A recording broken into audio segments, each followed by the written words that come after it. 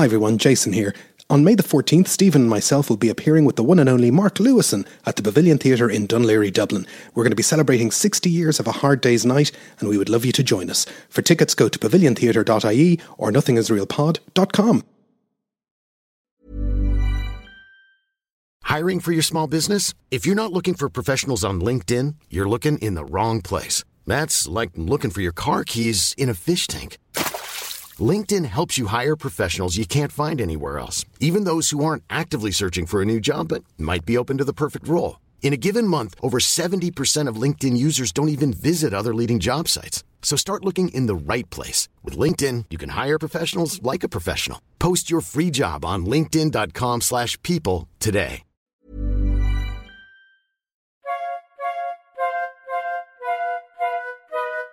Welcome to Nothing Is Real, a podcast about the Beatles. Everybody thinks they know the Beatles, but how much do we really know?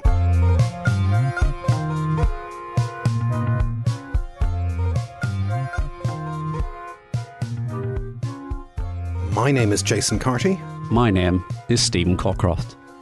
And we're live on tape from Dublin and Belfast. And this is part 3 of our look at Hey Jude, and maybe finally, Stephen, we'll actually get on to the song Hey Jude. If you've been paying attention so far, part 1 we looked at the road to Hey Jude, which was the disintegration of the relationship between John and Cynthia. In part 2 we kind of looked at how that separation played out in the press and provoked Paul into writing a song that he identified as being something a little bit special, as he played it to everybody who would listen. And now we've reached part 3, where we're going to look at the song itself. And the Beatles first bring the song into existence when they specifically do rehearsals, it's not really identified as recording. They are rehearsals for 2 nights, the 29th and 30th of July 1968 in EMI Studios, Abbey Road. And they do, I think, 25 takes across the 2 days. Is that right? That's right. And these are not recording. These are not intended to be recordings. These are just rehearsals so that George can learn his very complicated guitar part. Yes. Well, is he doing that guitar part from the start, or when does he flag that up? Pretty much from the start. So on that first day, they put about 6 what you might euphemistically call takes down, only 3 of which were complete. And from this day, it's Paul on vocals, track 1, piano, track 2, John on acoustic guitar and George on electric guitar, both on one track, track 3, and Ringo on drums. And it's worth pointing out that in EMI Abbey Road, they are working on 4-track recording systems. It's important to just keep that in the back of your mind. But they're just recording there, or they're just rehearsing there. Yes. So they record effectively 3 takes. So take 1 is 6 minutes 21. Take 2 is 4 minutes 17. And take 6 is 5 minutes 25. So it was always going to be a long song. A long song. And yeah, that whole coda at the end is part of the song from the get-go. From all those spontaneous performances in pubs and things, the na-na-nas are there, and it's a question of trying to translate that across. And yeah, it's on day 1 that George is doing these guitar responses, and these pop up in Peter Jackson's Get Back, because it's part of the heated debate between Paul and George. And what George wants to do is he wants to have this responsive guitar to every vocal melody line. Pretty much. And this does become a major issue between Paul and George. And it's not an issue that I think ever gets forgotten. Yeah. It's one of those things that just keeps getting... I'm sure they had loads of arguments, but it's one that kind of gets trotted out as, oh, here's a little story about the relationship between Paul and George. Yes, it becomes a sort of a touchstone. And you can hear the first 2 takes recorded or have been officially released. Take 1 is on the 50th anniversary box of the White Album, and take 2 is on Anthology 3. So you can get an idea of what that embryonic arrangement is. And what the problem seems to be is that, as you've mentioned before, Paul comes in with the record in his head. Mm-hmm. You know, he knows exactly what this song is going to sound like in his head.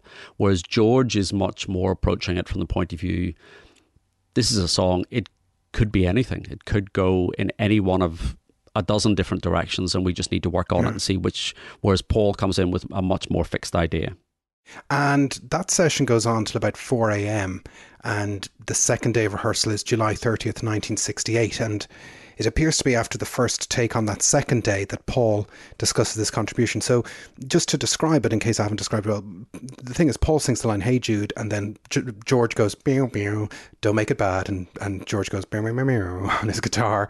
And that's what Paul doesn't want. So Paul kind of steps in and says, let's not do that. Yeah, it's like having George in the room. Well, I do postulate that years later he does the exact same thing on Real Love, Yes. All the little girls and boys playing with their little toys, like it's that same idea.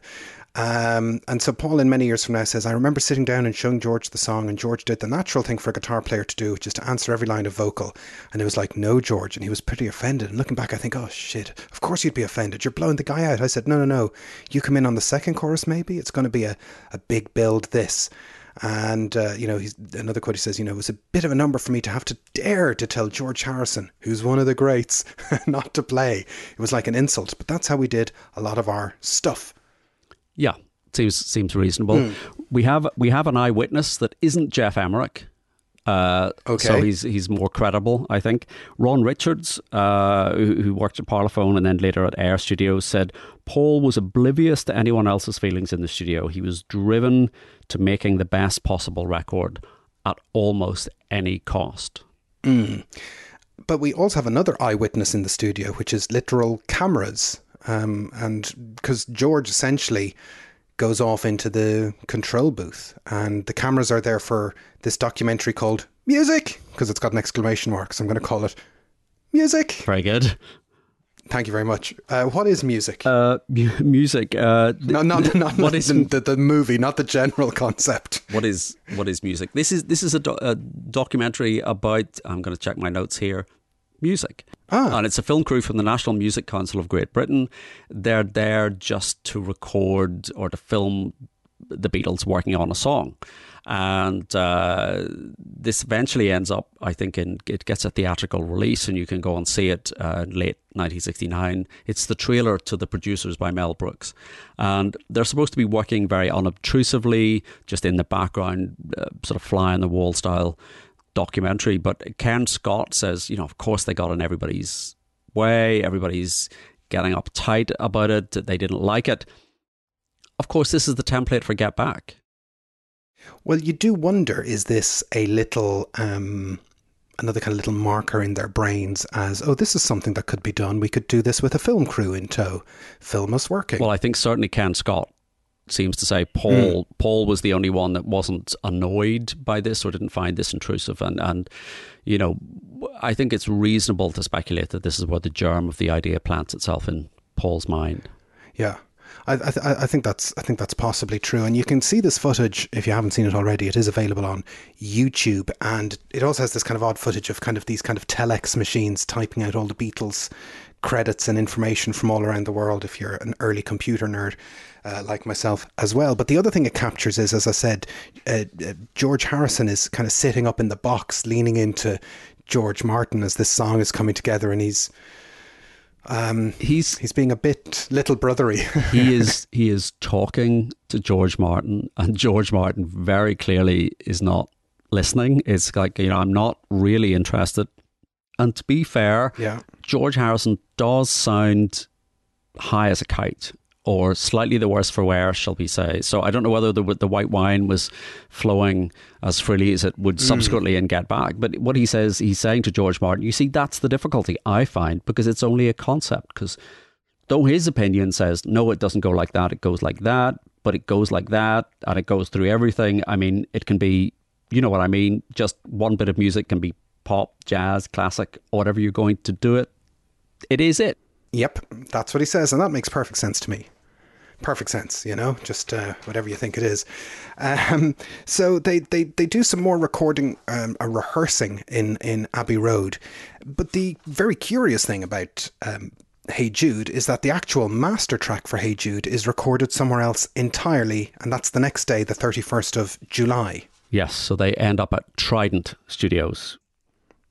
Now, Trident Studios is in central London as well, near Soho. And we talked about how they had 4 tracks in Abbey Road, but Trident has 8 tracks. Ooh. Yes, a whole 8 tracks. Which allows them to do a little bit extra. And so the lineup with on the basic tracks is McCartney on piano and lead vocal, Lennon on acoustic guitar, Harrison on electric guitar, Ringo Starr on drums. And they record 4 takes, and it's the first of those takes that is actually the master that we all know today. Yes, and they're all in the studio for the recording, except for Ringo. Where is Ringo? What's he doing? What could be so important that he's not there? He's at the bathroom. Ah, right, okay. This is another Paul anecdote. Paul-ecdote, we'll call them. Paul-ecdote. Yes, where he says, Hey Jude goes on for hours before the drums come in, and while I was doing it, I suddenly felt Ringo tiptoeing past my back rather quickly, trying to get to his drums. And just as he got to his drums, boom, boom, boom, his timing was absolutely impeccable.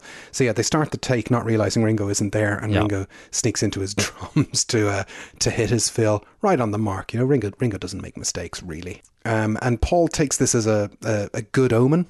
They do record another 3 takes, but they go back to this first one, and Paul seems to think this is a good sign that Ringo just comes in perfectly on time. And presumably they have George's electric guitar turned down. Yeah, now Paul says, you know, when these things happen, a light bulb goes off in your head and you think, this is the take, and you put a little more into it. So he obviously feels that Ringo sidling in from the bathrooms makes this an extra special take, one for the ages. And, you know, Abbey Road is famous for its pianos. Did I ever tell you about the time I played the pianos in Abbey Road, Stephen? No. Life-changing experience. But Trident Studios has a famous piano as well, which is the Hey Jude piano. Yes, certainly life-changing for the small child you trample to get to. Yes, so it's a whole life ahead of him. This is the same piano that Rick Wakeman plays on Life on Mars, and Freddie Mercury plays Bohemian Rhapsody, Elton John plays on Leave On. So it's a good piano. It's a pretty good piano. It's a Bechstein piano. Is that some kind of Italian sauce? No, I'm just saying that because I have a Bechstein piano, clang, which is a very nice piano, I have to admit. So this piano sounds. It's funny that it is the same piano. They get a kind of a different McCartney kind of sound out of it. And the overdubs also happen at Trident as well. So they're doing, McCartney puts a proper lead vocal on, a bass guitar on, the 3, Lennon, McCartney and Harrison, do backing vocals, Starr's tambourine. I think we undervalue how important the tambourine is in Hey Jude. It's like a lead tambourine, goes over that. But there's also the orchestral recording. Yes, so they have a 36-piece orchestra, which has been arranged and scored by George Martin. And George had already set, obviously, all of this up while they're back rehearsing those few days ago on Abbey Road. He's scored it, and he's arranged for this is going to be the day for the orchestral overdubs. And this doesn't go particularly well. Some of these orchestral guys, these classical players, are a little bit sniffy about appearing on a Beatles records. And Paul just takes that in his stride, or does he? There's this story from Norman Sheffield, which I take with a pinch of salt. Yeah, so he says, they were really looking down their noses, and he said McCartney ensured their cooperation by demanding, "Do you guys want to get fucking paid or not?" They're getting paid anyway by turning up. I don't think that's going to necessarily get them going. Yeah. So then he also says during the first few takes, Paul was unhappy about the lack of energy and passion in the orchestra's performance. So he stood up on the grand piano. I'm sure that went down well with the... And started conducting the musicians from there. Of course he did. He can do whatever he wants. And the Beatles then ask the orchestra if they'll clap their hands and sing along to the na-na-nas, and all but one comply, but they get a double fee for doing so, because essentially they're playing 2 parts. And there's an apocryphal, potentially, story of one abstainer saying, "I'm not going to clap my hands and sing Paul McCartney's bloody song." Although maybe George said that. No, he didn't. I'm joking. And there's other people on there. Chris O'Dell, Jackie Lomax, other people are in the room. Yes, and so basically, it just seems to be Mal Evans. We know is there because the guys that run Trident say, "No, I don't know if this is true," but they say Mal Evans brought some marijuana plants into the studio to create the nice atmosphere, and I think that seems to me to be unlikely that you would be walking through the streets of Soho in the rain with carrying several pot plants, as it were, under each arm. But also, they didn't have such, I wouldn't say luxury, but they didn't have such behaviour in Abbey Road. I mean, they're famous for, if anything, hiding their drug use when they're working in the studios. Perhaps Trident was just a cooler place to be. Certainly seems cool. I mean, as you say, it became one of Bowie's main hangouts pretty soon after. It's a very nondescript building from the outside. I've walked past it too. It's like an office door into some offices, and you'd almost miss it. Yeah, it's got a little plaque now, but you just walk past. You don't even know it's there. So anyway, they have a mass chorus on this with people there, and should we talk about the swearing? Are you trying to tell me there is swearing in Hey Jude, this lovely song? This lovely ballad that's addressed to everybody. If you look at the song's final bridge section, about just before the 3-minute mark, about 2:58, there's a spoken phrase that somebody in the background goes, "Fucking hell." Yes. And it's one of those things like the edit in Strawberry Fields. Once you hear it, you can't unhear it. But they tried to mix it low in the mix, but you can still hear it. So it's Paul. He misses a cue and goes, "Whoa, fucking hell." Isn't that right? Well, this is like the as in A Day in the Life, where even I will disagree with Giles Martin and still maybe go to bat thinking it's Paul. Is it Paul? Could it be John who says it? Because there's a story that Lennon, put on a pair of headphones to do the harmony vocals. They were too loud, and he pulled them off and said, "Oh, fucking hell!" And it's John Lennon or John Perry. Or you're right, it could be John. Who's John Perry? It could be John. It could be John Perry. I think it probably is John Perry. It has the ring of truth that it was John Perry because he was there. Well, here's where I say, Stephen, who he? Who Perry? John Perry. He's the lead singer with Journey. No, that's somebody else. No, it's Steve Perry. Sorry. John Perry. He was in Grapefruit. If you know that band, Grapefruit. So Grapefruit.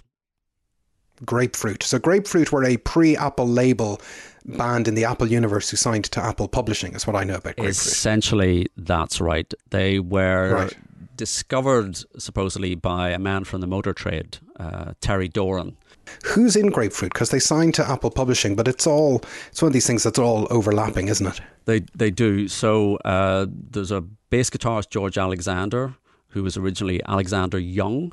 He was the older brother of the Easy Beats guitarist George Young, and also brother to Malcolm and Angus Young. And you remember the Easy Beats?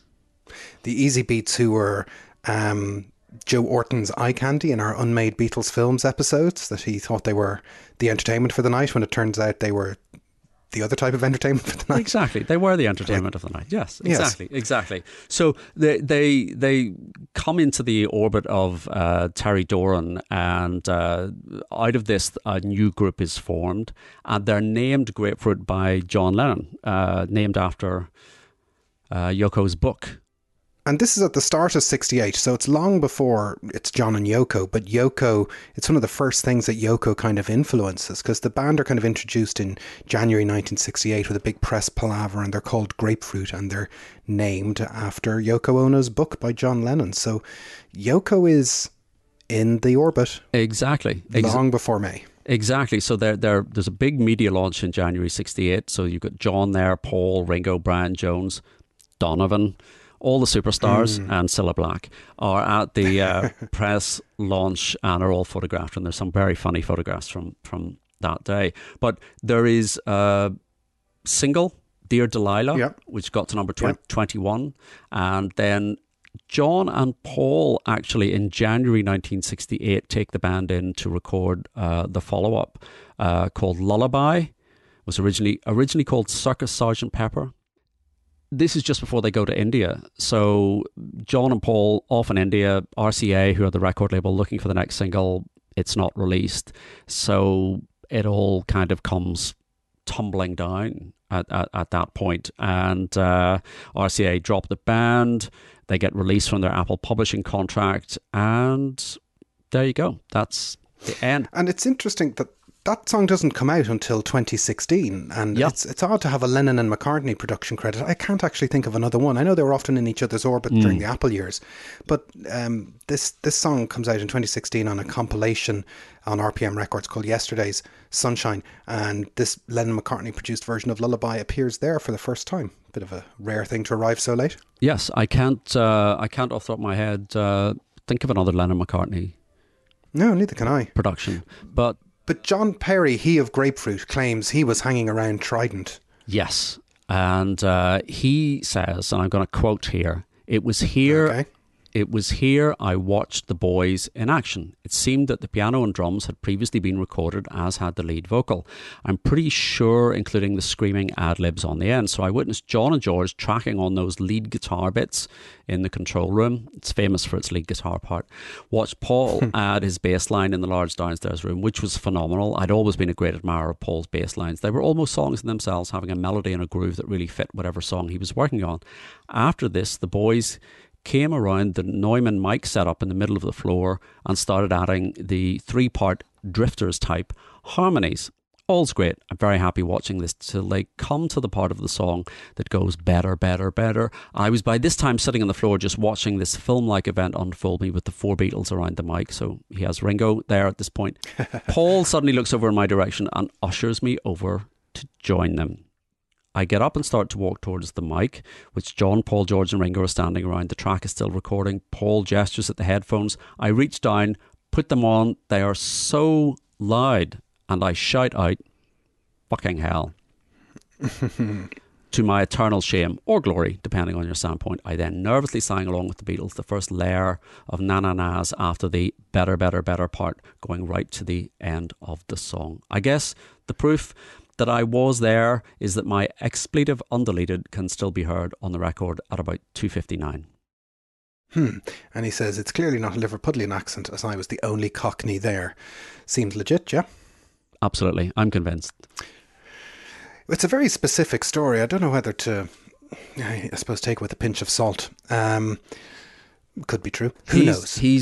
John Perry's very big in Christian rock circles, so... Oh, I bet he's not dropping the F-bomb in any of his current music. I bet he's not.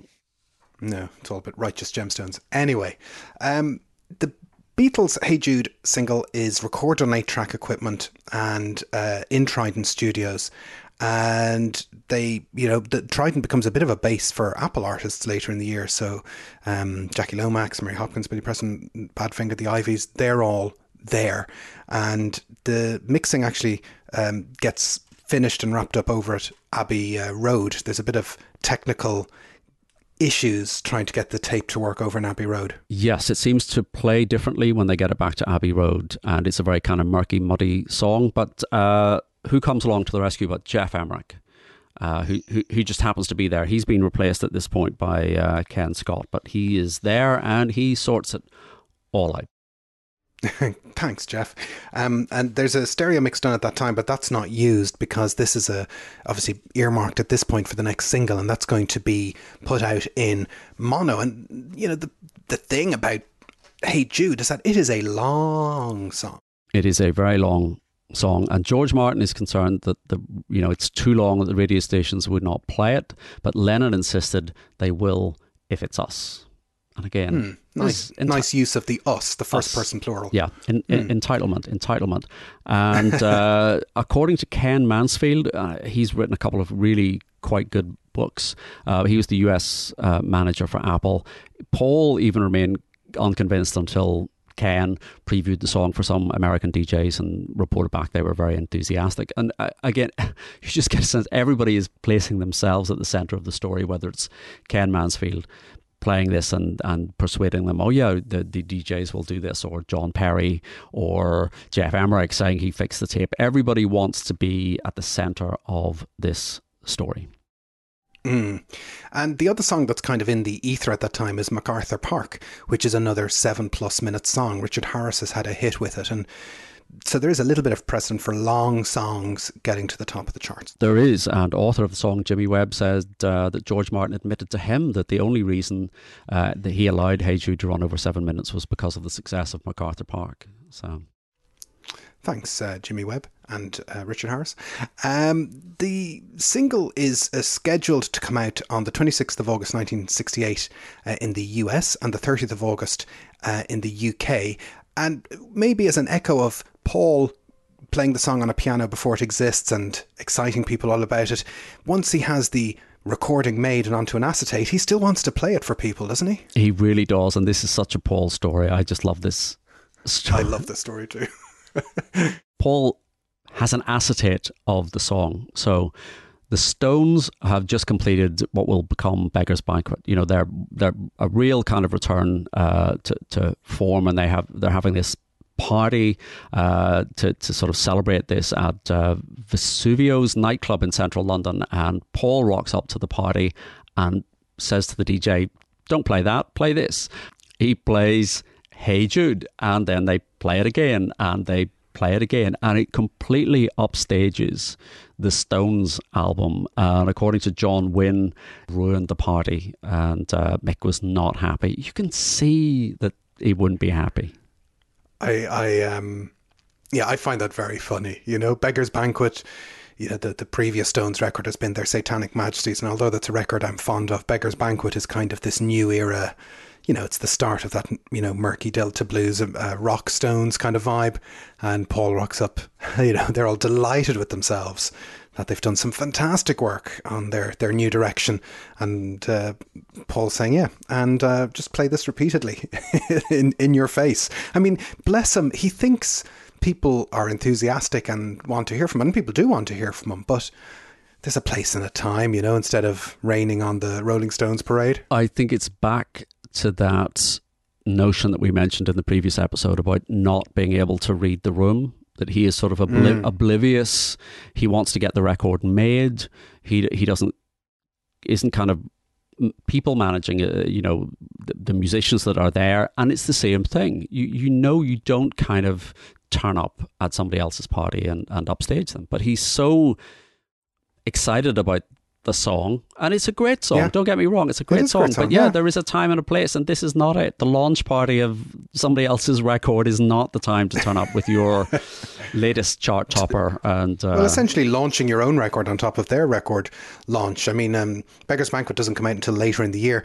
As we said, the B-side to Hey Jude is Revolution, and a song that John had wanted on the A-side, but he did call, as we said, Hey Jude worthy, but he still had a bit of disagreement with the decision, even as late as 1980. But perhaps the more significant thing, or the other significant thing that's attached to Hey Jude, is that it is the first of 4 singles to be launched on Apple Records. This is the first time people are going to get their eyes on that famous Apple record label that we're still using today. And probably the caveat that needs to be, you know, the small print is that technically the Beatles are still on EMI Parlophone. The catalogue number of the single is not an Apple catalogue number, it's an EMI Parlophone catalogue number. So EMI have given them the nod to put the Apple label on and to pretend essentially it's on Apple, but technically it's not really on Apple. Yeah, that's perfectly described. Yeah. Thank you. They're pretending. So yes, it comes out the 11th to 18th of August is designated National Apple Week. Designated, we should say, by Apple Records as National Apple Week. And the first 4 singles, which are Hey Jude, Mary Hopkins, Those Were the Days, Jackie Lomax's Sour Milk Sea, and the Black Dyke Mills Band's Thingamabob, all are released on the same day. You can buy them individually, but they come in a lovely presentation box with press release, etc., and these are very sought after. I've never seen one in real life. They go for several £1,000s, and again, you know, the Nothing Is Real Museum is open for donations, and they Apple send gift wrap boxes to the Queen and the royal family and the Prime Minister, and it's all a big hype. It's a fantastic hype, you know, and Derek Taylor is there behind a lot of it. And in the US, it's also on the Apple label. It's this, but it's still distributed by Capitol in the background, and it's not in a picture sleeve. It's in a black sleeve bearing the words "The Beatles" on Apple. And this is, this is how the general world get to see the fruits of Apple. They've been talking this up since they've come back from India, which is not that long ago. They start they're on the Tonight Show in New York in May, promoting all of this. The adverts are already out. Send us in all your stuff. And now, 3 months later, we have these first 4 singles, and they're decent singles. And, they're all, the Beatles are all involved, although generally McCartney is more involved than maybe some of them. George has done Sour Milk Sea, but McCartney has kind of written and recorded, Those Were the Days. I know he didn't write that, but he's discovered it, he's produced it, he's all over Thingamy-Bob. There's a lot of Paul in those first 4 singles. There is, and the B-side of Thingamy-Bob is the instrumental version of Yellow Submarine. So it is interesting that Paul is so front and centre at the launch of Apple Records. And Hey Jude gets the number 1, Those Were the Days gets the number 1, the other 2 don't, but 2 number 1s, first records released. And as a statement of intent, it's a pretty solid single to start your record label with if you're the Beatles, no doubt about it. And it's a pretty diverse selection of... Yes. There could have been no expectation that Thingamy-Bob was going to go racing up the charts. But you've got a instrumental brass band, you've got a hard rock number in Sour Milk Sea, you've got a sort of folky number from Mary Hopkin, and then you've got the Beatles being the Beatles. When you're ready to pop the question, the last thing you want to do is second-guess the ring.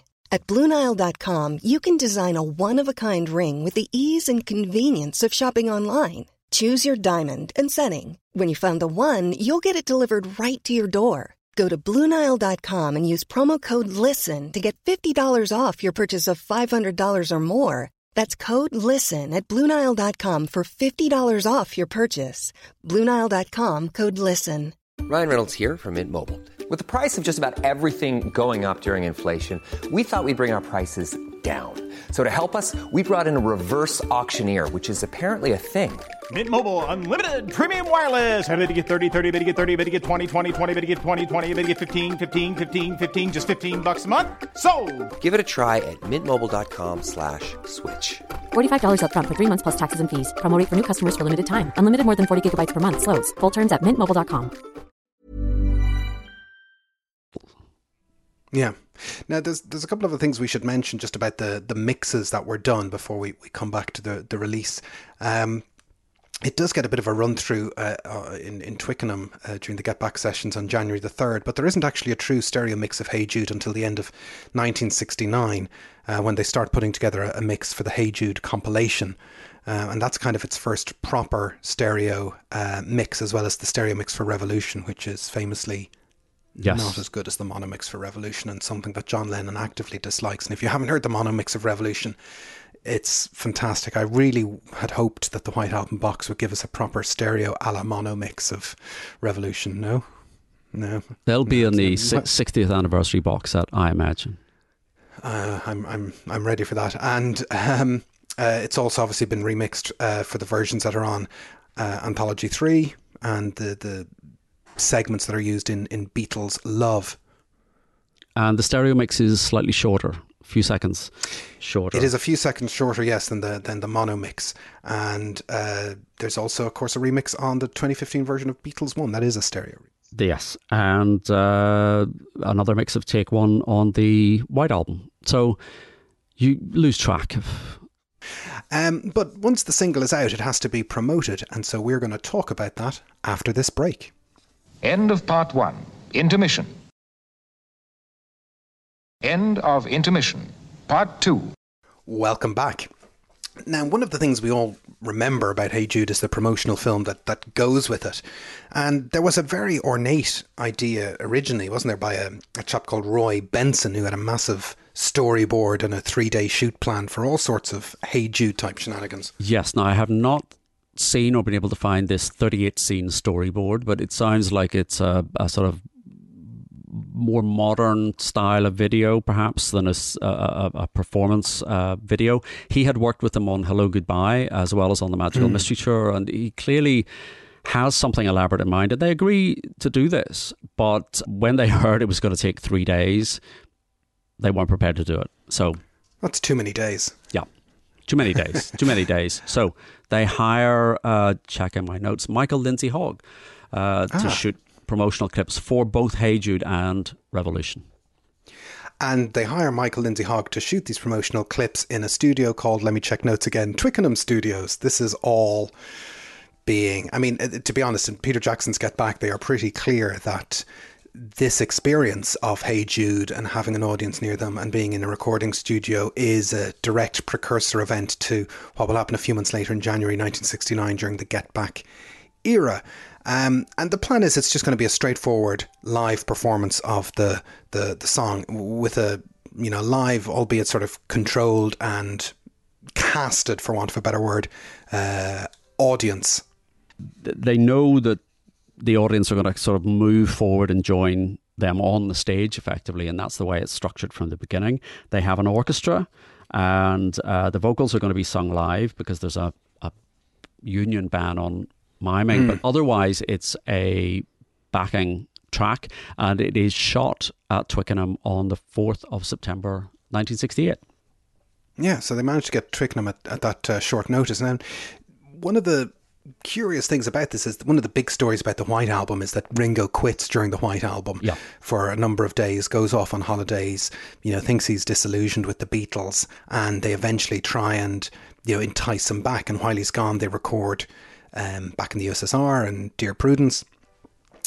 But what maybe people aren't quite aware of is that it's actually the Hey Jude clip is Ringo's first appearance with the band. Like, that's when he rejoins the band. It's not in Abbey Road. It's actually this clip. Yes, so he has sort of arrives back from holiday the day before, and then they go straight into recording this clip. So it's sort of an elaborate stage that they've constructed with Ringo at the highest level, and then John and George playing a 6-string bass for the purposes of this clip. Now, I would say playing, this is miming. Only the no live instruments are actually heard, but all the mics are live. Yes, and there's also a miming orchestra. They've hired a 36-piece orchestra to just sit in the background and mime. We never get any close-ups of the orchestra. They could be, you know, robots or cutouts for all we know. We never really see them in any kind of detail. And then there's these 300 extras that are there, and these are kind of pooled by, it seems Mal Evans is one of the main people responsible for trying to get people together and out to Twickenham. Yes, Mark Lewison mentions in the Complete Beatles Chronicle that he had like 20 students and Mal out handing out leaflets, you know, would you like to come along and be part of a Beatles video? I suppose they wouldn't have said video, but promotional film at that time. And we do have an eyewitness account from Margaret Morrell. And she basically says, I was staying with my friend's family in Feltham, Middlesex, and when one evening I got a phone call from my American pen friend who was on holiday in London. She said that my friend Carol and I should go quickly to the EMI studios in Abbey Road as the Beatles were looking for people to take part in an event. We both knew Mal Evans quite well. I phoned him at the studios. Don't know how she knew Mal Evans.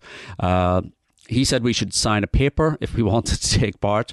We went along to Abbey Road, asked for Mal. We signed. Don't remember exactly what we had to sign, but it was to say we wouldn't ask for any payment for whatever we were going to do. We still had no idea what was involved. I can't imagine her parents letting her out to sign a piece of paper in those terms. I said we were given instructions to go to a meeting point in London next morning. The coaches were waiting for all the extras. We still didn't know where we were going. When we arrived at the entrance of the studios, we were told we were going to be filmed in a video with the Beatles, who were up at a window watching us all, giving us smiles and waves. Everyone was very excited and happy, of course. Some of the people were regular fans like us. Others were students who I think had been invited from various London schools. When we were taken inside the studio where Hey Jude was going to be filmed that morning, we were told what we had to do. When the Beatles got got to the end of the song, we had to go up on the stage or gather round them and sing the na-na-nas. Paul helped by saying now when it was time to join in. We were all sitting around waiting for our cue. It could have been a free-for-all. Well, I think what they managed to pull off is it seems spontaneous, but it's not spontaneous. They do a very high number of takes throughout the day and kind of composite. There's two kind of promo films that get put together that look the exact same, and where they're editing together possibly two separate takes. And there's other bootleg versions that have knocked around, and there's two versions on the OnePlus collection from 2015. Yes, so she does say that they filmed lots of takes and they went on from early morning and finished at 10 in the evening. So they'd have heard that song dozens of times. And somebody else who is there is David Frost. Now, if I'm sure most people listening here are familiar with the clip. It first came up in lovely quality in Anthology, and it's on, you go to the Beatles YouTube channel and it's the official Hey Jude video has the David Frost segment. But David Frost is there on the pretense that, it's actually his TV show and they've rocked up into the studio to perform this song in their show. So his section is recorded up front as an add-on because David Frost at this point in time is involved with London Weekend Television, and he's recording 3 shows a week: Frost on Friday, Frost on Saturday, Frost on Sunday. And they're different types of shows that one's light entertainment, one's kind of news and discussion and interviews and all the rest. So this is for his show Frost on Sunday, and he records his sequence as if they are in the studio, appearing on his Frost on Sunday show, which is due to go out on September the 8th, 1968. And the Beatles run through an ad-lib version of his theme song, which is called By George. It's David Frost's theme, and it was written by George Martin.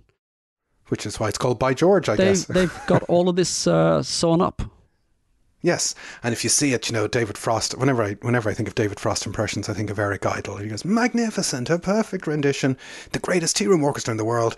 My pleasure to introduce now, for their first live appearance, and goodness knows how long, in front of an audience, the Beatles. And then they kick into It's Now or Never. It's a very fun, endearing moment. It is, but David Frost is not a man for ad-libbing. He's not good with the ad libs. So there's a couple of interesting bits in the video. Certainly I like to see Paul looking at John and John looking at Paul, and Paul kind of almost laughs at one point, and he's definitely directing this with his eyes without trying to look as if he is. Well, John misses coming in on a harmony vocal, and then John kind of rather sheepishly acknowledges it and then comes in. And you also have Paul at one point in singing Take a Load Off Fanny, Put It Back on Me from the Wait by the band, your favorite band, favorite group, favorite group. Isn't the Barron Night? Yes, and it's. I don't think we can really understand how incredibly important and influential getting this clip out in front of the audience was, because we've had this summer of John and Yoko and the Beatles going weird and John's marriage falling apart, and nothing has been heard musically from the Beatles since they've come back from India, almost, apart from Lady Madonna at the start of the year, almost all year. And John had been on David Frost's show 2 weeks earlier with Yoko, and that was another very big blast to the UK viewing public of, the Beatles have gone a bit funny, haven't they? That John is now with Yoko, and the fear might have been, are the Beatles falling apart? Has John Lennon lost his mind? What is this going to mean? So aside from the visual presentation of this extraordinary song, there's also this part of the audience that kind of gets to see something they haven't seen in a long time, which is the 4 Beatles together. Yoko isn't there. Like, she's not sitting in on Hey Jude the way she'd be sitting in on the Get Back sessions a few months later. And people are relieved and happy that it's the 4 of them. John is working with Paul. They're simpatico once more. We can all relax. I think this is exactly it. It seems to be a return to normal service. Normal service has been resumed. Here are the Beatles. There's a great song. They're surrounded by fans. They're just doing what the Beatles do. And it's a great song. And as you say, Yoko isn't there. So Yoko will have been dominating the headlines. The John and Yoko story will have been dominating the headlines in the preceding two or three months. This is also a step on the way to the new album that's coming. So, as you say, palpable sigh of relief from everyone. This is back to normal. Yes, and the other thing that people have seen in the preceding month or so is that the Yellow Submarine film has hit the cinemas as well. Yeah. So they've seen that little clip of the Beatles at the end, even though that's recorded much earlier in the year, in February 1968. But people are being able to be reassured after 6 months of quite a roller coaster ride and weirdness that maybe they can. It's all going to be okay, actually. Everything's going to be fine. And that chimes with the mood of the song itself. Yes. That comfort and that reassurance. Everything's going to be fine. And here we are. We haven't gone away. And they are surrounded by fans. And there is a kind of communal sense of togetherness. And it's a very 60s moment. It's sort of the 1968 equivalent of All You Need Is Love in 67. Yeah, absolutely. The other thing that worth mentioning gets filmed that day is the Revolution video, where, again, like Hey Jude, it is live vocals to a backing track. So it's, again, another kind of All You Need Is Love kind of hangover, is not taking any chances and doing just enough to meet musicians' union rules. And again, it's a video you're all probably familiar with the three Beatles up front with those very 60s microphones. It's all a bit Colour Me Pop. And they're singing Revolution, and Paul's doing the scream, and we've got those extra shooby-doo-wop backing vocals, which are nice. This is my favourite version of Revolution. I like the combination of the sort of screaming guitars and screaming vocals and the shooby-doo-wop backing vocals. Yeah. And heaven forbid you should rip that from your DVD and play it. That would be a terrible... Wouldn't condone. That would be a terrible... Wouldn't condone such behaviour, but it is kind of a new mono version, new vocal version. And we think it was only screened once at the time on TV. Yes, it was Top of the Pops, Thursday the 19th of September. And I haven't seen reference to any other version. But this is effectively a different mono mix, ends up then on the on One Plus. And on the video, we could maybe assume this was filmed quite late in the day, because there is a point where you can see George make a comment, and he either says John stinks or John smells like shit. Well, I've heard another theory of this, which George is actually saying John's mic is shit. Oh, right. Which might be a bit more kind and would make sense, because he is kind of overloading that mic with his vocals. So I think I would go with John's mic. Okay. I'm just trying to think lip reading wise. Does smike and smell? You could say they might look the same. Will you go back and we can have a Twitter poll? Yes, I feel a Twitter poll coming on. And the Hey Jude video eventually gets a debut on the Smothers Brothers Comedy Hour in America on October the 6th, 1968. And it's a song that does phenomenally well in America. It's number one for 9 weeks. It's number one till nearly the end of the year, like into November. I think I'm right in saying it's their biggest hit in terms of sales. Yeah. Yeah. There's another bit of promotion that perhaps isn't quite as well thought out. Yes. This is the Apple Boutique has closed, so the Beatles have a piece of empty real estate, and on the 7th, 8th August that night, Paul McCartney and Francie Schwartz paint Hey Jude Revolution across the whitewashed shop windows. So the windows, it's empty, the windows have been whitewashed to stop people looking in, and they write that on the window, and that is immediately mistaken for anti-Semitic graffiti. Jude means Jew in German, and the windows are smashed. It leads to complaints from the local Jewish community, and because there are pictures or footage from Nazi Germany with that being sort of scrawled on walls. Yes. And Paul said, it's a great opportunity. Baker Street, millions of buses going around. I had no idea it meant Jude, but if you look at footage of Nazi Germany, Jude and Rice was written in whitewashed windows with a Star of David. I swear it never occurred to me. And he has another version of the story where, Mr. Leon, a nearby shop owner who was Jewish, rang me and said, "What are you doing? How dare you do this?" And so on and so on. I didn't make the connection. He rings me up and he's furious. Why are you doing this? Making fun of the Jews? And I said, no, wait a minute. I swear to you, it's nothing like that. And this chap says, "I'm going to send my son around to beat you up." And I said, "Hey baby, let's cool it down. When you hear the record, it's a name in the song and it's all cool." Another entry in the genre of Paul McCartney stories of a conversation with a person who helps me look all right, which is a type of story he tells. And then this person told me that, McCartney 2 is a great record. And I said, "No, it isn't." They said, "Yes, it is." And now I think it is. He has those stories. I can't really imagine how this man got Paul McCartney's number to ring him up and threaten to beat him up, but that's what he says. I do like the line, "Hey baby, let's cool it down." That's very Austin Powers. Now, it was only reasonably recently, like about 2 or 3 years ago, there are actually pictures of the Hey Jude Revolution window. And if you do see them, it is kind of, if you don't know the context, it does look a bit strange. You think, well, what does that mean? So, I can understand why people out of context would have thought that's a bit strange. And, because this graffiti happens about a week after they record the song. It happens about the 8th or 9th of August. So the song isn't in the charts yet. It's not common knowledge yet, Yes, there is no context for it. It's too soon, Paul, too soon. Yes. So it's a highly successful debut single for Apple Records. And Paul Dunoyer, the music journalist, says that the song has, quote, "a monumental quality which amazed the public in 1968. And sort of, points out that, the release silences any of the detractors that the Beatles would have had in the British mainstream press, who'd been criticising the band pretty solidly since 1967. Magical Mystery Tour, famously, at the end of 67, is their first, take it with a pinch of salt, failure.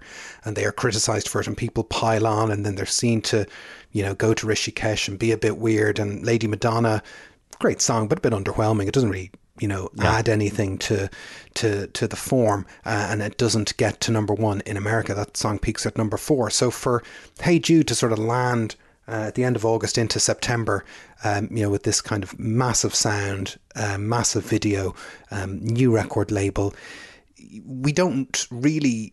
at the time, you wouldn't have thought, actually, this is the beginning of the end. You would have thought, oh, this is the beginning of the beginning. Here we go. Is this the beginning of 70s Beatles, Yes, this does come across, without the benefit of hindsight, this looks like a new beginning. Yeah. And hugely successful. It's a massive success in the States, and it spends 19 weeks on the Billboard charts and gets to number 1 on the 28th of September. And as we said, it stays there for 9 weeks, with Those Were the Days at number 2, which is a pretty solid Apple debut in the US. And so it only leaves the number 1 spot in the US just as the White Album is coming out, So sometimes we kind of think of Hey Jude as a little bit apart from the White Album, but they're happening at the same time, essentially. Yeah. And supposedly this was the longest run at number 1 for a single in the US until 1977. I'm trying to think off the top of my head what would have come in 1977. Would that be something by... I'm going to guess a Bee Gees thing. It's my favourite thing, but I can't say for certain. But that's where my money would go. But by November 1968, it had sold 6 million copies worldwide. You think you couldn't sell 6 million copies of anything these days? No. And it gets nominated for the Grammys, but doesn't win any for the 1969 Grammys, and it's Best Single of the Year in the NME Readers Poll. And in 2001, it's inducted into the National Academy of Recording Arts and Sciences Grammy Hall of Fame, and is one of Rock and Roll Hall of Fame's 500 songs that shaped rock and roll, which kind of leads back to my original point way back at the first episode. So this is the basis of anthemic rock. The song I think about that comes a few months later is in the Rock and Roll Circus is You Can't Always Get What You Want, which is kind of the Rolling Stones' I think slight attempt at an anthemic kind of song that goes on too long that you can kind of draw an audience in with. Are you saying that the Rolling Stones copied the Beatles, that they started with an acoustic intro and then built to a massive crescendo with a choir of backing? I mean, that's not terrible thing. Slanderous. Terrible thing to say. Terrible thing to say. Well, what I do think Hey Jude does is I do think it does inspire the Beatles. I think the DNA of Hey Jude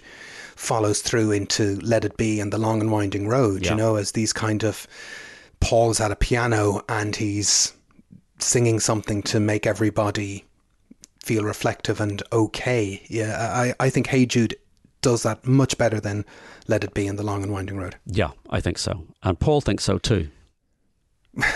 Good. Well, listen, if we talk about Paul in this song, there is a never-ending litany of live Paul McCartney versions, and he doesn't introduce it into his set in the 70s at all, but when he does the big Post Flowers in the Dirt tour in 1989, where he's finally being the live legacy of the Beatles type Paul that we know today, Hey Jude is there, and it's pretty much been there at every gig since. Yeah, I think it is interesting that, you know, the Wings Over America, he's reintroducing a few Beatles songs, but not this one. And I think it is so inextricably linked with the Beatles. You know, Yesterday is a solo performance. He can do that. Long and Winding Road, Lady Madonna, I've Just Seen a Face. But Hey Jude is so quintessentially sort of late phase Beatles song that, as you say, it's when he finally comes to terms with his role as the custodian of the legacy. I remember seeing it in 1989, and it was really quite something when you suddenly realise that's what it's going to be. And when you saw him, did he do the mock piano intro like on Tripping the Life Fantastic? He does If I Were Not Upon the Stage when he sits at the piano and everyone, and then he trips into Hey Jude. I have no memory of that, but that may have been because I have blanked that from my memory because it was so terrible. Understandable. I think one of the big criticisms or desires of Paul megafans is that he would mix it up live from time to time. But there's a great quote here from GQ magazine in 2018 where Paul says, "Whenever I do a new tour, I think, well, I'll just switch up all the songs.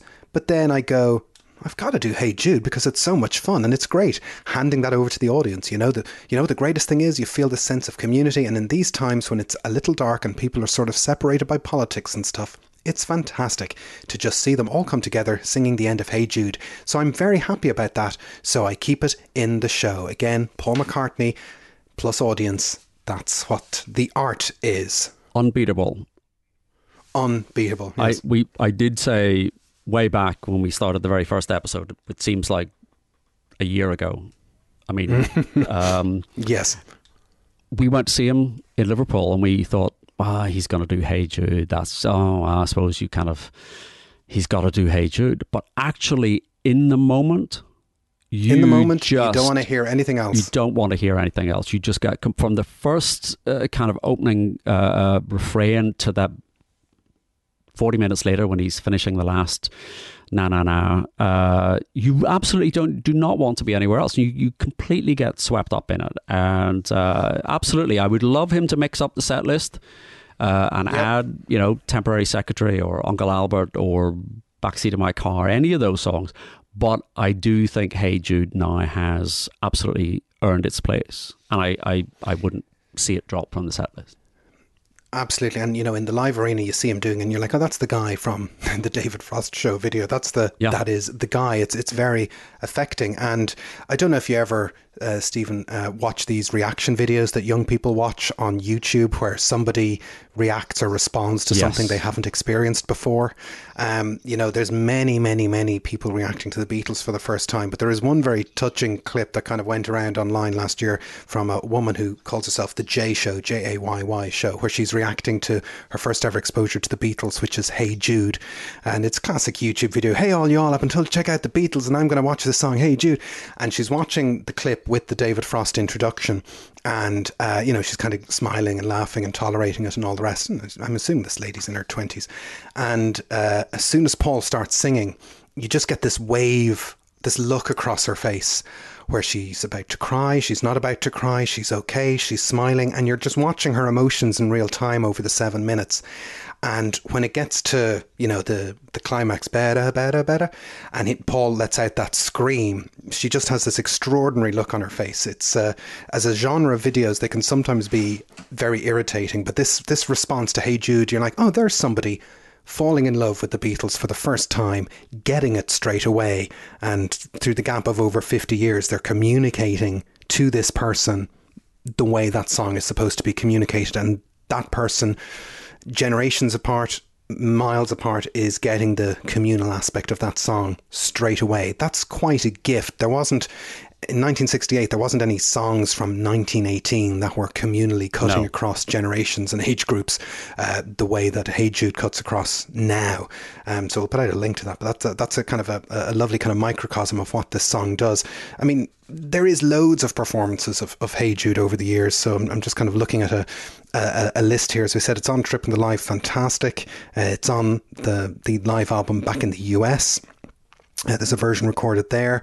It's recorded in front of the Queen's Golden Jubilee party at the Palace in 2002. It's on the Amoeba Gig album from 2007. It's on Good Evening New York City, recorded in July 2009. Any highlights there? There's perhaps too many recorded versions of it. I think it works in a live arena as a live song, but yes. I don't need to hear it on a live record. I think the first one would have been fine. We could have left it there. It is also the song that he chose to play at the 2012 Olympics. Okay, shall we move swiftly on? It's not a great performance. It's not his finest moment, I think. I don't know what was going on there. He was doing that thing much like the original film. He's playing to a tape. Yeah. But his voice is on the tape.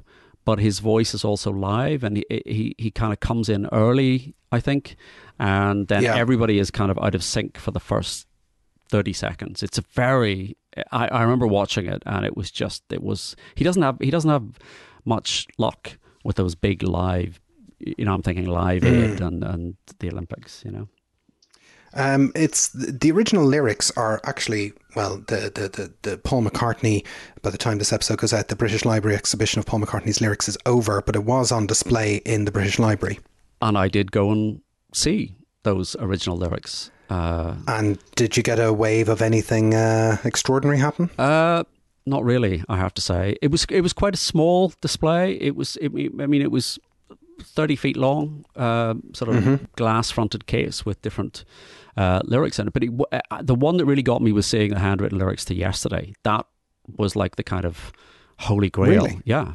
But that was just a couple of weeks ago, and I met up with a friend of the show, Dan Rebelato, and we went to the British Library. And but it was quite odd to be looking at. You think, the way I was looking at it was not so much Paul McCartney has written this, but it was sort of, this is like a manuscript that was in the room when they recorded it. It was more to do with the fact that it had maybe picked up some of the vibrations that were in the room, as much as the fact that it was in Paul's handwriting, And it's weird because if you rewind back to 2002, the original handwritten lyrics were nearly auctioned off at Christie's in London, that there was a sheet of notepaper with the lyrics listed as a guide price of £80,000 scheduled for auction in April 2002. And McCartney steps in with his legal friends to say, I own this. This doesn't belong to this person who's trying to sell it, and it goes in McCartney's favour, doesn't it? Yes. So he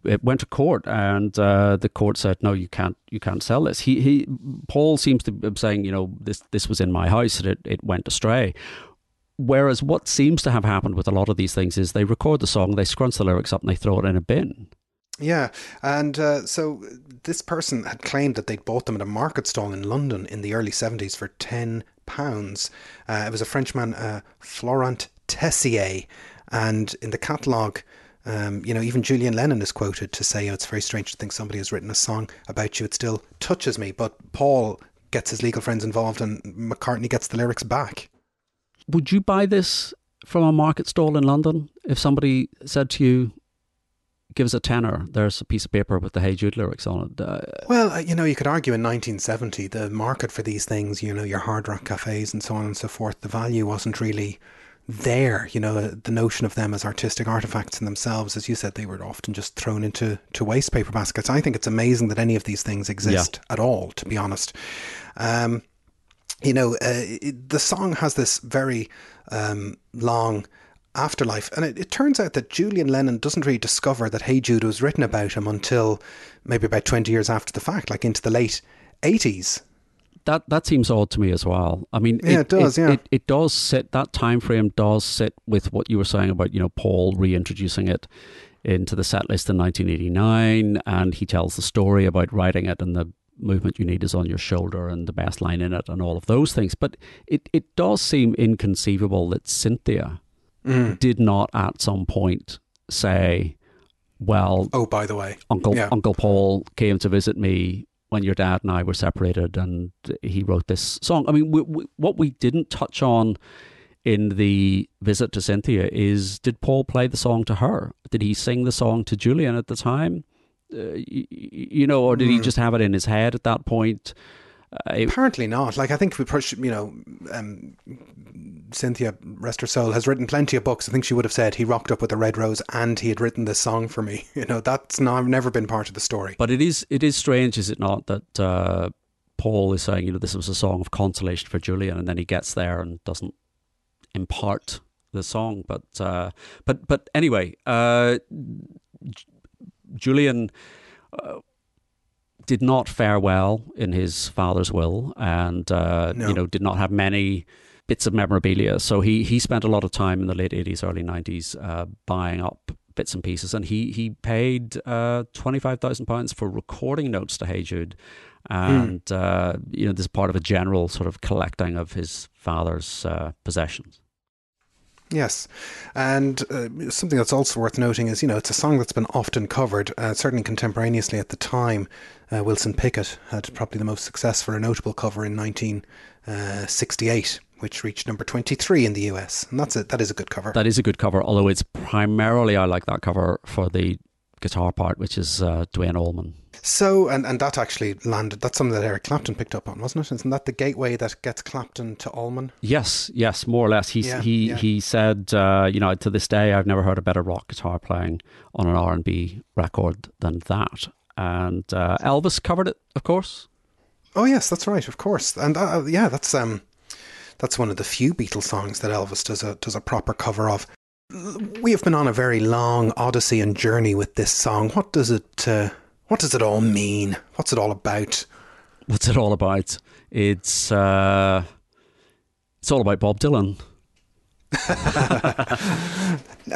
But I guess the thing is that what is curious about the song is, some of the things we're trying to talk about today, or what we're trying to do through these episodes, is to try and put it into context of how it came out in the middle of the Beatles' career and journey. And it's a song that has lasted, and it hasn't dated, I don't think, the way some other bits might date it. It doesn't sound particularly old or young. And if you're trying to put it into that place and time, like, the contemporary reviews were very positive at the time. So I've some of them here. Derek Johnson of the NME says, it's the intriguing features of this song are its extreme length and its 40-piece orchestral accompaniment.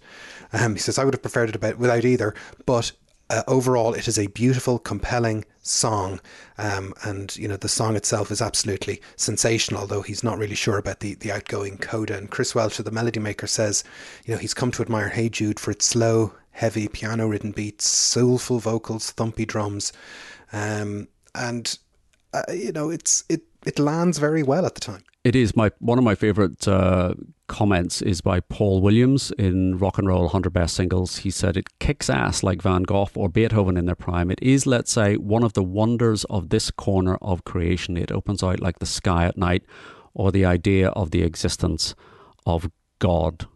The Rolling Stone magazine, I think there's a little summary, and I think this probably is my favourite take on this song, and they say it's one of the very few Beatles songs about a conversation between men, and like She Loves You, it's a conversation where one friend is urging the other to do the right thing by a woman. Neither Paul nor John really cared what men had to say about anything. That was one of their deepest spiritual connections, a classic statement of fabulously bitchy Beatle arrogance, yet the word us really jumps out of that line. Hey Jude is the sound of the lads working hard to capture that feeling of us after it stopped coming easy.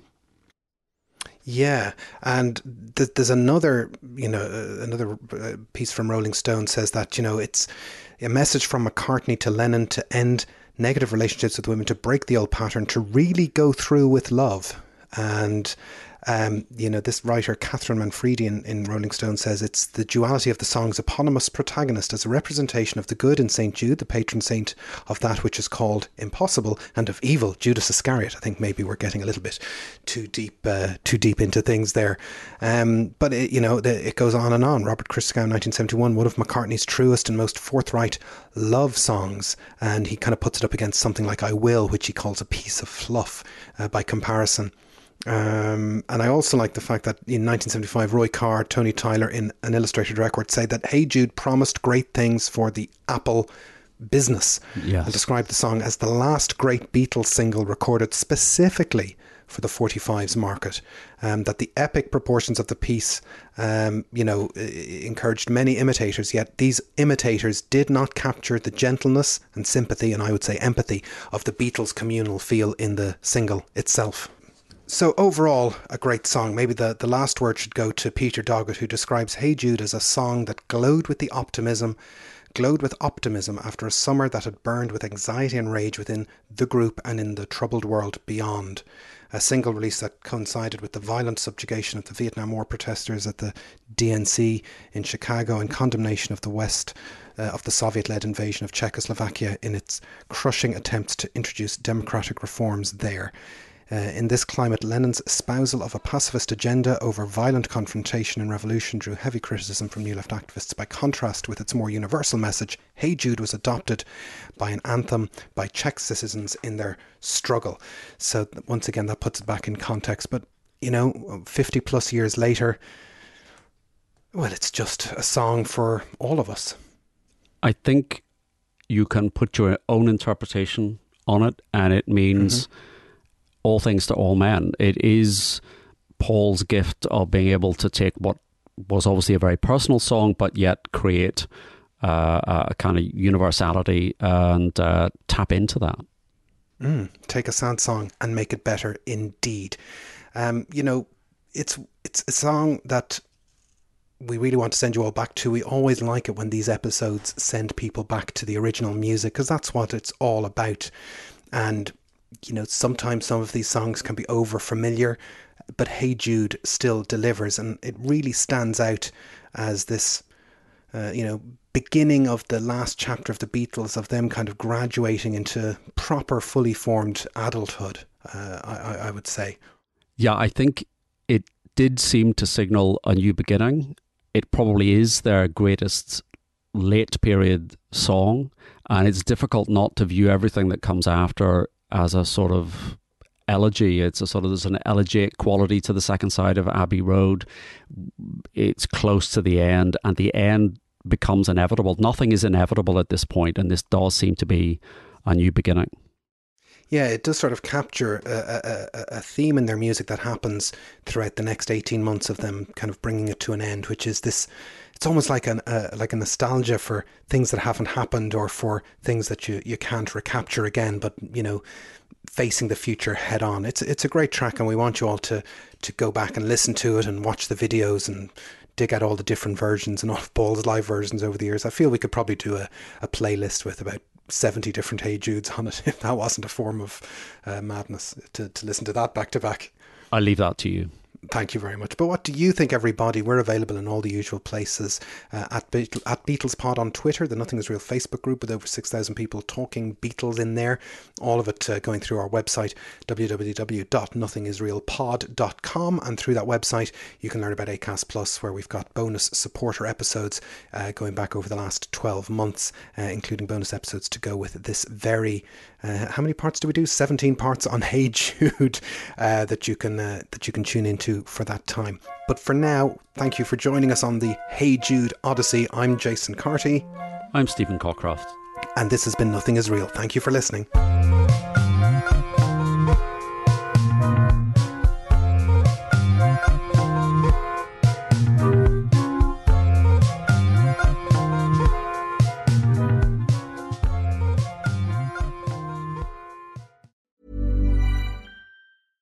even when we're on a budget, we still deserve nice things. Quince is a place to scoop up stunning high-end goods for 50 to 80% less than similar brands. They have buttery soft cashmere sweaters starting at $50, luxurious Italian leather bags, and so much more. Plus, Quince only works with factories that use safe, ethical, and responsible manufacturing. Get the high-end goods you'll love without the high price tag with Quince. Go to quince.com/style for free shipping and 365-day returns. Thanks for listening to Nothing Is Real. We hope you enjoyed today's episode, and if you did, why not become a member? You'll get access to ad-free content, bonus episodes, and so much more. Follow the link in the show notes, sign up on Acast Plus, or visit our website, nothingisrealpod.com.